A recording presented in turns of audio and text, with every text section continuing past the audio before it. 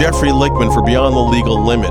In this Encore episode, I'm going to talk about how it came about that I began representing John Gotti Jr., and that really was the springboard to any success I've had in my career.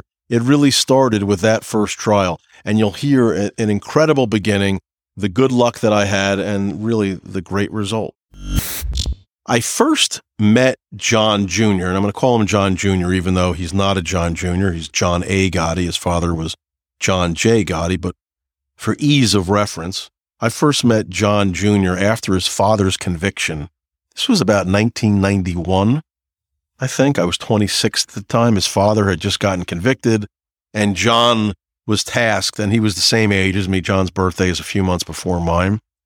He was tasked with having to find the lawyers to do the appeal. And it's a pretty heavy thing to do. Your father's just gotten convicted. He's going to spend the rest of his life in prison, and you're 26 years old, and you've got to be in charge of hiring the legal team for a pretty massive case. I remember meeting John. It was at the law firm that I was working at the time. We were interviewed to do part of the appeal, and in fact, we did, and I wrote part of it as a kid. But I remember John Jr. being a very scary, intense dude. As I said, he was my age, but he just seemed, I don't know, older, more streetwise, I suppose, obviously. I mean, I had no experience with anything. I just started as a lawyer. And we didn't really talk much. I just felt that this was somebody that was unapproachable, and I was obviously the youngest lawyer in a room full of pretty heavyweight lawyers. Al Krieger, Michael Kennedy, Dennis Reardon from San Francisco was there. Michael Tiger from University of Texas was there. It was a pretty, Tony Cardinale from Boston. It was a pretty intimidating group. Bill Kunstler was there, who couldn't have been nicer to me. And one of these days, I'm going to tell the story about what Michael Kennedy, who I was working for at the time, did to Al Krieger in that room. One of the funniest things I've ever seen that no one ever knows. That's something for the lawyers, the experienced lawyers, to hear on a later show. Anyway, the appeal was done. It was argued. And the next time I saw John was in a attorney-client room in a jail in Valhalla, New York. It was after he was arrested in 1998. He was arrested. It was a RICO case in federal court in Westchester, New York, on charges including extorting the topless bar scores in Manhattan. Dozens of defendants were charged.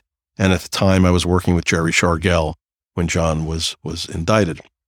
And this was a completely different guy. I was shocked that it was the same person. Completely different. He was happy, he was joking, and he was in jail. I was shocked that this was the same guy that I had seen in 1991. It was only 7 years later. And meeting John, we immediately hit it off. And during that time period, I wrote one of the bail motions for John to try to get him out. I was working for Jerry at the time. And Jerry was his main lawyer. He was in charge. And Jerry, as I've mentioned before, is certainly the most intelligent defense lawyer I've ever met by a mile. They just don't make defense lawyers like this. He knew everything. I mean, he knew every area of law. In my best day, I'm, 10%. I have the knowledge of what's in Jerry's brain. That's how smart he was. Again, a different generation. And I wrote the bail motion, and during that period, I went out on my own. I still rented space from Jerry in his office for a year, but now I was on my own, and because I was working for myself, I wasn't working for John anymore. So I would still see John, though, because he was somebody that I had grown fond of, and we had hit it off, and John would come to the office once he got out on bail. Obviously, he was released on bail at some point, and he would come to the office many days a week. And sometimes, he would end up gravitating towards my office. And I ended up seeing him 2, 3, 4 times a week. He'd come to the office with the other defendants. They would meet in the big conference room. And again, I wasn't involved. I was doing my own thing. And it was tough. Leaving Jerry, where he had all these big cases, and now all of a sudden I'm on my own, and my cases are not as big, except for the times that I'm working with Jerry, where he's hiring me to work for him on the cases. It was a little bit of an adjustment period, I suppose, but I ended up seeing John pretty much every day, it seemed. And as I said, we had much in common. And incredibly, the two areas were mainly American Indians and boxing. And it just so happened that John had an encyclopedic knowledge of both. And I had a pretty strong knowledge of both as well. I was a huge fan of George Custer, not the the part that he's deemed to be racist, but just him as a general in the Civil War, and then as an Indian fighter after the Civil War. And he would come to my office really just to decompress, John, and just hang out. And as I said, I really did like him. This was not somebody that I was working for. He wasn't a client anymore. So I think it made it easier for me to hang out with him. There was no pressure of a case that he was going to be asking me things. Was I doing this? Was I doing that? None of that happened, the type of stuff you get normally from clients. And sometimes he'd ask me for advice, and he trusted me.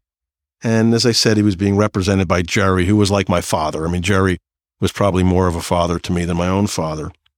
But John knew that if he asked me for advice, I would tell him what I really felt, and I wouldn't hide any truth from him, regardless of my relationship with Jerry. So John's getting ready for trial, and Jerry's his lawyer. And as Jerry's working on the case with his associate at the time, it wasn't me, obviously. And one day, John comes in and asks me to look at the plea agreement that was offered by the government. And this is like before the trial, like a couple of weeks before.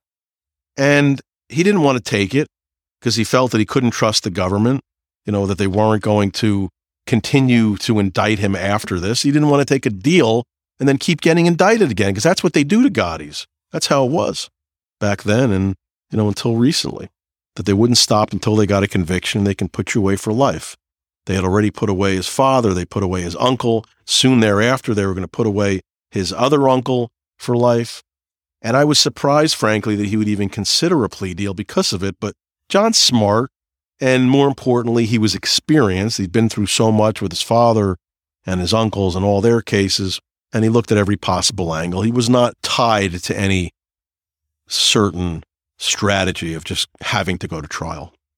So he showed me the plea agreement, the draft, and asked me if he thought that the deal would end any efforts to indict him in the future. And I looked at it, and I didn't feel that it really was going to do that. I mean, it had some helpful language, but of course the government can't have their hands tied. You can't tie them to not indict for any known or unknown crimes at the time they offer a plea agreement. There's just no way. So, I saw that there was helpful language, but in my mind and heart, I knew that this was not going to stop the government from going after him again. So I had a choice to make. What am I going to do? I didn't want to hurt Jerry. As I said, Jerry is definitely the most important influence in my legal career. Jerry gave me everything I have is largely because of Jerry. And that was true back in 1999. And it's really true today. And to his credit, Jerry never said that there was a 100% chance that this was going to be John's last case that he ever had. There were different districts that could charge him, and as I said, known and unknown crimes. It wasn't like this stopped them from indicting him for anything that they knew about. Simply put, they wanted him, they were going to get him again. But I had to be honest with John, and he had become my friend, and I couldn't lead him astray. So I told him what I thought. Jerry was in the next office, but I had to tell him the truth. I didn't think that the plea deal would provide the peace that he wanted. It just couldn't. And he listened, understood, he took the deal anyway, literally on the eve of trial, like a day or two before, if I recall. And he was hopeful, and he knew he wasn't certain not to be indicted, but he was hopeful, but he was frustrated. Sometimes non-lawyers don't really understand how everything works 100%. And I guess he wanted a black and white answer, and it just didn't exist. And a couple of months later, he left to begin his 77-month sentence. Now, it wasn't a full 77 because he had spent some time in jail before he had gotten out on bail, and you only have to do 85% of the time anyway. So he had about 5 years or so left. But he told me one thing before he left. One thing when he said goodbye to me, and I'll never forget it. It's one of those things that's burned into my memory forever. If I ever get pinched again, I'm hiring a guy like you, a young guy like you. That's what he said. And I listened, and I'm like, what is that? What am I going to hold him to that? I don't know. But he seemed sincere, and John's a sincere guy. He's all sorts of things, but one thing he is he's sincere. And it was no disrespect to Jerry, who was like a father figure to John as well, because he represented his father. But I think he felt he needed someone he could relate to better. And, he said that to me. And again, could have been empty words, and off to jail he went. 4 years passed or so. And then I started reading in the newspapers that John was being investigated for the shooting of radio host Curtis Sliwa. Sliwa had disrespected John's father on the radio, on air, and the government claimed that John Gotti Jr. had arranged for Sliwa to be kidnapped and shot in the back of a cab in New York City. Actually, I think if the allegations were that he wasn't supposed to be shot, but a shooting happened nevertheless. Sometimes that can happen when you have a really obnoxious, well, whatever. That's for another day. Anyway. So I receive a phone call out of the blue from Vicky Gotti, and that's John's sister. She was the one that had that show growing up, Gotti. And I had known Victoria for years by then. She had come to me when her then husband, Carmine Agnello, had gotten indicted along with a bunch of other defendants and had asked me to help put together a team of lawyers to represent them. And this was like in 2000. This was like a year after John had gone away that she asked me for the help. And she trusted me for one reason, because John, her brother, trusted me. And she obviously trusted her brother. And we had become friends, Vicky and I. Been to her house, and I liked her. We hit it off as well. But now it's 2003, and Vicky's calling me, and she wanted to come see me. And at that meeting, she told me words that would really change my life forever. She said to me, John was being investigated again and was going to be charged, it seemed, for the Sliwa shooting and for other things. And she said to me, John told me to ask you something. Do you remember the last thing he said to you when he went off to jail? Now, this is now 4 years later. And I remembered it because you don't forget something like that. But I couldn't believe that she was telling me that. And I was in my 30s at the time. I was a young lawyer. This isn't like, a baseball player who, when he's in his 30s, or he's already old. I was a kid. And I answered, what did he say? Because I didn't want to be too presumptuous. She said, John told you that if he ever gets charged again, that you were his lawyer. Go see him in Raybrook. That was the prison that he was in upstate New York by Lake Saranac. So I did. I went to go see him. I was shocked, excited. I remembered what John had said, and I was just shocked that he meant it. It's one thing to talk about it in theory, but now that you've got the rest of your life in prison hanging over your head possibly, it's a whole other thing. And I was nervous. So I went to go see John, and it was like old times pretty much from the time he was in my office, except now he was in a brown prison jumpsuit. We sat and we talked, and John was the kind of guy, when you went to go see him in prison, he never just wanted to talk about the case. So many of these guys, you go see him in prison, and, all they want to talk about is, did you do this? Did you do that? When am I getting out of here? What's going on with my case? When am I winning my case? Why can't you do this? Why can't you do that? They're impossible. John's not like that. You go see John in prison, and I shouldn't say it in the present tense because he's never going back. This is the past tense. When you went to go see John in prison, he always wanted to talk about personal stuff first. He was a polite guy. No one had better manners than John. And he wanted to talk about how you're doing and whatnot.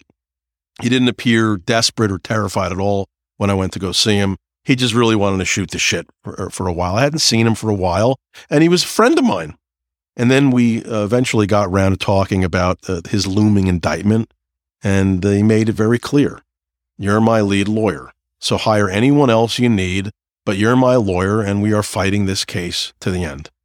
And again, I was just shocked. This was like 18 years ago, 19 years ago. It was exciting and terrifying. To me, it feels like it was yesterday. And I never asked him why he trusted me so much. He hadn't even seen me argue in court, really. I mean, the first time John really saw me argue in court was when I did his bail motion for him in this case. And that was like a bloodbath. I mean, it was like a fight to the death. And I think then maybe he felt better about his choice. I don't know. I never asked him. I never wanted to ask him. But he trusted me completely. Now, the investigation seemed like it was taking forever. I mean, we're reading about it in the newspapers, and it's going on year after year. And then finally, John was indicted in the end of July 2004. And it was pretty clear to me at that point why the feds had waited so long to indict him. They knew that once they charged him on a new case, that while he was serving that 77-month racketeering sentence, that he would get concurrent time for both cases. Because he'd be in serving one sentence and detained for the second case. And the feds were so greedy to ensure that they got every drop of blood out of John that they waited until he was about 2 weeks away from finishing that 77-month sentence before they indicted him on all these new charges, which included the Sliwa shooting. There was a stock fraud charge and other mafia-related stuff. And it seemed petty to me, but what I didn't really know at that time when it happened was that it was a fatal mistake that the government made. It was the biggest break of my career. Their greediness to make sure that John spent every last day that he could in jail before they indicted him on a case that they were completely ready for months, if not years. They had their cooperators in place. Why did they do it? And why was this such a big break for me? Now, John had been in prison, as I said, since he went in on the 77-month RICO sentence. He had been in for just over 5 years. The statute of limitations for the charges in the case was 5 years, which means that John had to do something in the prior 5 years in order for all the charges to stick. Now, they could go back and charge him for things that occurred in 1992, which they did. The Sliwa shooting, and that was 13 years earlier at the time, as long as they could establish that there was a conspiracy in place, John was a part of that conspiracy, and that was in essence the Gambino crime family, and that some criminal act had occurred in the prior 5 years since they had indicted him. Now, in order for this statute of limitations defense to work that we were thinking about, that I thought of, we had to prove, it was our burden, that John had withdrawn from the mafia before the 5 years began to run. Otherwise, the government's position would be, well, although John hadn't done personally anything while he was in jail, he was still part of a conspiracy, and it was his co-defendants, his co-conspirators, were doing things, and it was reasonably foreseeable that during that period while he was in jail, that his co-conspirators would be committing crimes, and he was part of that conspiracy. So, at that point, we had to figure out how, or this is what I was thinking, and this all came about when I was in the shower one day, true story, and I thought, well, geez, it's 5 years. We had to prove, though, that John had withdrawn from the mafia, which, of course, just doesn't happen in real life, is how everybody assumes. But since John had gone away to prison, he hadn't seen any wise guys in prison. They couldn't visit him. Felons can't come visit people in prison. So John had very few visitors, very close family friends in his family. And while he was visiting those people during that 5-year period, all he did was complain about his former life in the mafia. And you're thinking, well, how do you prove this? How do you prove this at a trial? Well, it's not like the visiting rooms in prisons are normally bugged, except in this case they were. This is how crazy the government was to get another Gotti. There was a listening device that was put into the ceiling in the visiting room in John's prison in Raybrook, New York. And every time John had a visitor, they brought him to an area underneath the microphone, and they recorded all of his talks. Even when he was meeting with one of his lawyers at the time, who they claimed later was house counsel to the Gambino crime family, they would even tape him. Why? Because they said he was part of the conspiracy. So these tapes were miraculously made, and they contained all the complaints by John, how much he hated the mob life, how he was done, how he was out, how he was moving on with his life and moving to Oregon or North Carolina when he was released from prison, how much he hated the mafia life. And I'm laughing when I'm thinking to myself about my pronunciation of Oregon.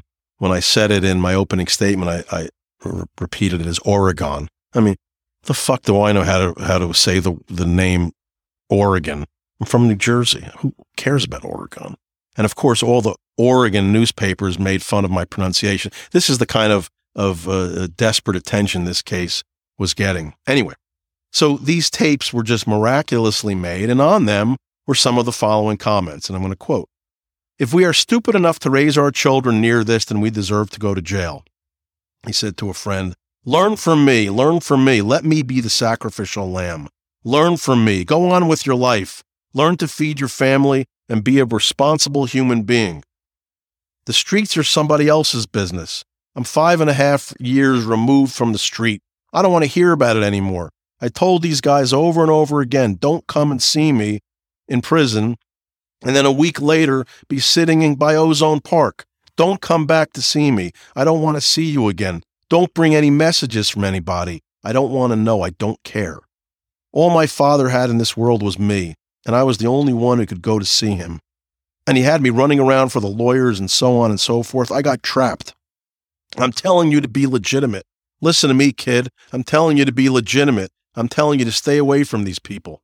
I told my mother, I told my sister-in-law, I told everybody else too. I told them, listen, if I'm fortunate enough to make it out of jail, I'm leaving. You can come with me or not. It's your choice. I'm leaving. There's nothing here, nothing in New York. Smart would have been running away a long time ago. These were things that John said when he didn't know he was being taped by the government. Of course, the government later on said that he had to presume that he was being taped, which is why he was saying all these things, but it was a secret bug, and the government really couldn't run away from that.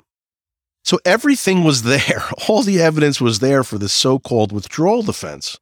It was all there. Not only did the government's decision to charge him so late give me that 5-year window while he was in jail, where he wasn't doing anything else, away from the mafia, it was all that I needed, but I had the proof that he was really out of the mafia in the form of the tapes that the government made themselves.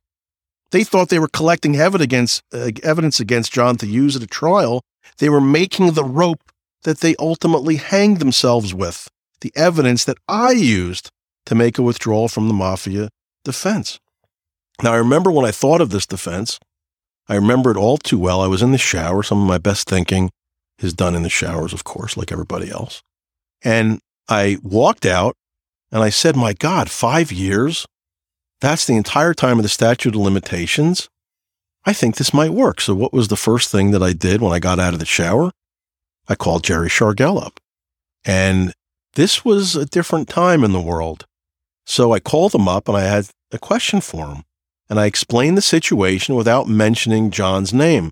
Not that I didn't trust Jerry, but I just didn't want to bring it up to anybody that I was considering a defense that would require me to admit that the mafia existed, that John was the boss of the Gambino family, and that he had withdrawn from the mafia.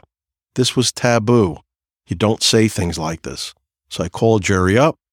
I asked him, tell me, does this work? I laid it all out for him, and he said, it's weird, but in theory, it works. And that was it for me. If Jerry said it was okay, and I was a kid back then, I said, I'm going to go with it. But could I actually make such a defense in public? It was totally against mafia rules. Remember that. It was completely against what you did back then. Admit that the mafia existed? Claim that John was the boss of the family and then quit? It had never been done before. And it would be hugely controversial. And it was a risk, even dangerous perhaps. Don't say these kind of things. A lawyer, lawyers get killed. It's not like we're part of any gang. I can't say things like this. Nobody was ever allowed to say anything like this. And it hamstrung so many trials over the years that you wanted to admit that the mafia existed, but your guy perhaps wasn't involved. Or perhaps he was involved, but he didn't do these things. So instead, you'd go to trial and you'd pretend that the mafia didn't exist. And the jury would look at you like, how can I believe a single word that you say when you're lying about whether the mafia exists even? So this was something that I had to bring up to John. In my mind, it would effectively end my career representing defendants in mob cases. I mean, really, because once I did this step, I would become a pariah in the, mafia law bar, if there is such a thing. But in my mind, look, the fact that I was so young, I think really helped because I just didn't care. I felt I didn't have a choice. I wasn't part of any gang. I was just a lawyer. I had to do whatever it took to win. As I used to say to clients over the years, if I tell you that you have to wear a dress in court to win the case, you're going to wear a dress. And that's how it is. And at the same time, who wants to limit their careers to mafia cases anyway? No offense to the mob or anything, or the mob lawyers, I suppose, but I felt that I had talents that were bigger than just being a mafia lawyer. So I had to make a choice at the time. And I had to decide whether I was going to push this thing hard. And I thought about it and said, to myself, I'm not the one who has to rot in jail if we lost this case. It's up to John. ultimately it was up to him if he wanted to go forward with it. And I pitched it to him. And to his great credit, he was all for it. His position was, look, is it going to work? And I said, I think it might. You have to remember, back then, it was a different climate then than it is now. His father had been convicted and gotten life. His uncle Gene had gotten convicted and gotten 50 years. His uncle Pete had gotten convicted and gotten a functional life. He died in prison, as his father did as well. And his uncle Pete had gotten convicted on nearly the same charges with the same prosecutors in the same courthouse just a year before. Got convicted in 2 seconds.